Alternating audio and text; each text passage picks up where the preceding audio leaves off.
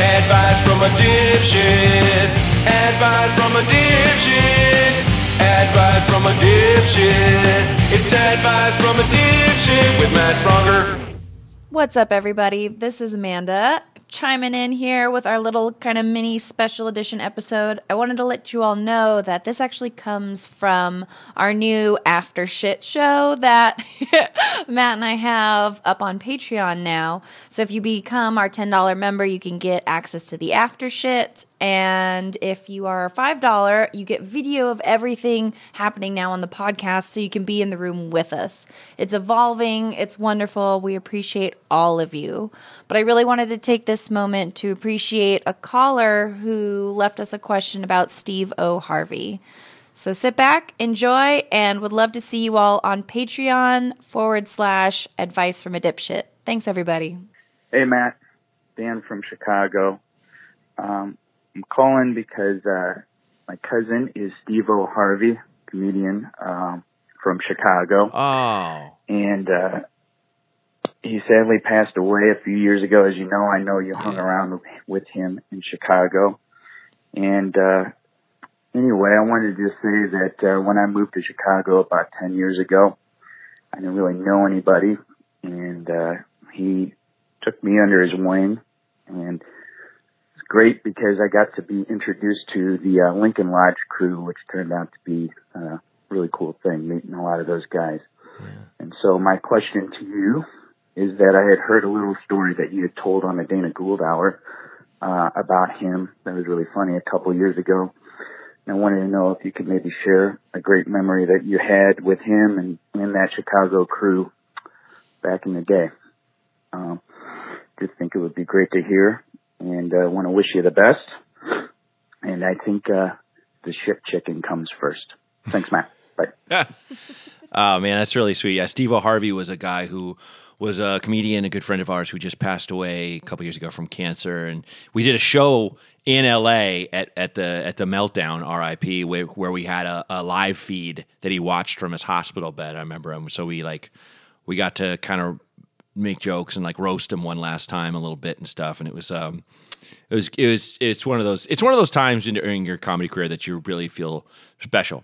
And yeah, Steve had the most infectious laugh, like the and he like we did this crazy story. I think this is a story he's talking about. We did this tour where not even a tour. We got hired by a guy. There's this guy that used to hang out with us. He wasn't really a comedian, but he was always making the scene, and he was a patent lawyer, and he worked for this patent lawyer group, and they were going to have a retreat, and he hired me, Kyle Kinane, Darren Bodecker, Steve O. Harvey, I think maybe two other people to do this weird. We wrote this weird little play about patent lawyers, like a sketch show basically. And we did this thing, and I played like the chief patent lawyer, and we did this. It was just over dramatized what patent lawyers do. It was just really silly, but it was like a paid gig. And of course, since we were back then in those lean but happy times, it was not lean. I mean, like we weren't lean, we were fat, but like we had no money, and we were sharing two. It was two guys to a bed. We had two beds in this hotel room and two guys to each bed. And on the way up there, we saw we were all in one car, and there was a sign for oh god damn it! It was like Cap'n Pete's amusement park.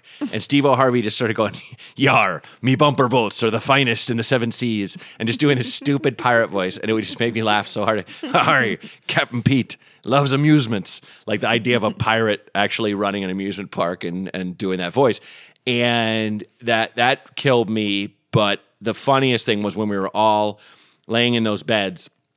And it's that thing when it was like summer camp where you're like drifting off to sleep and someone says something funny or farts and you start laughing, you can't stop laughing. And then like someone else says something. And I sadly finally was like, guys, shut the fuck up. We got to work tomorrow or something. I stopped the fun like an asshole. I've been a stick in the mud many times, extra dramatic. On the sad note, when he lost all that weight because of cancer, because it just looked so strange on him, because he was always like a big gregarious guy.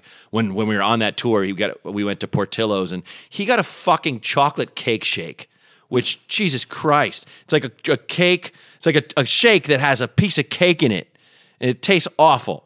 And big chunks of cake are coming up the straw, and we're like, what the fuck is wrong with you? And we all tasted it. We're like, ugh, that's disgusting. That's terrible. But I remember Steve being like, ha ha, chocolate cake shake.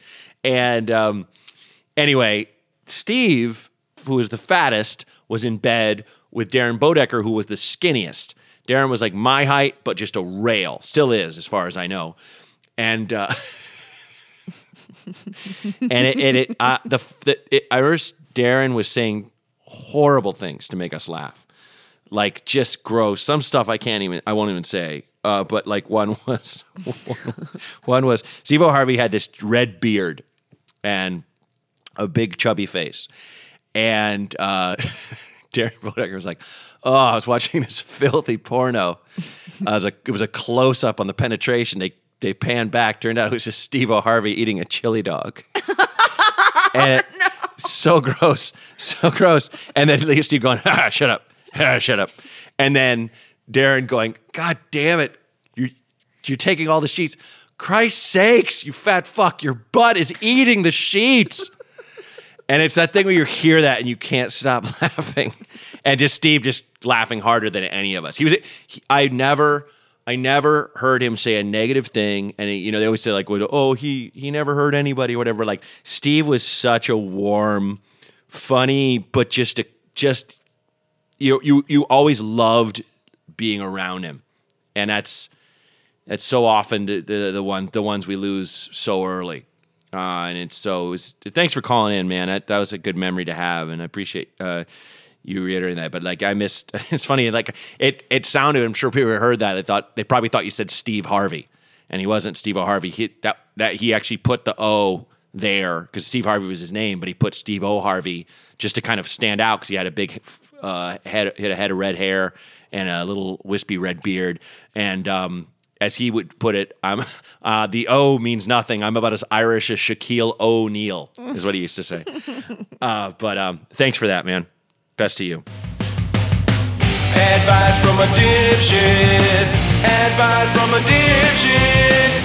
Advice from a dipshit. It's advice from a dipshit with Matt Bronger.